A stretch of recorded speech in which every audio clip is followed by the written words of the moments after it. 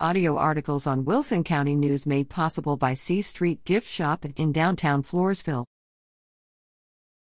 Tigers fall to Calhoun. The Floresville High School varsity Tigers held their final game of the season November 4th. The Tigers also had their annual senior night as the class of 2023 was recognized with their parents. Calhoun took the lead in the first quarter when they scored 2 touchdowns. Senior Harris Roars, 33, caught a short toss and ran the ball into the end zone for the Tigers in the second quarter.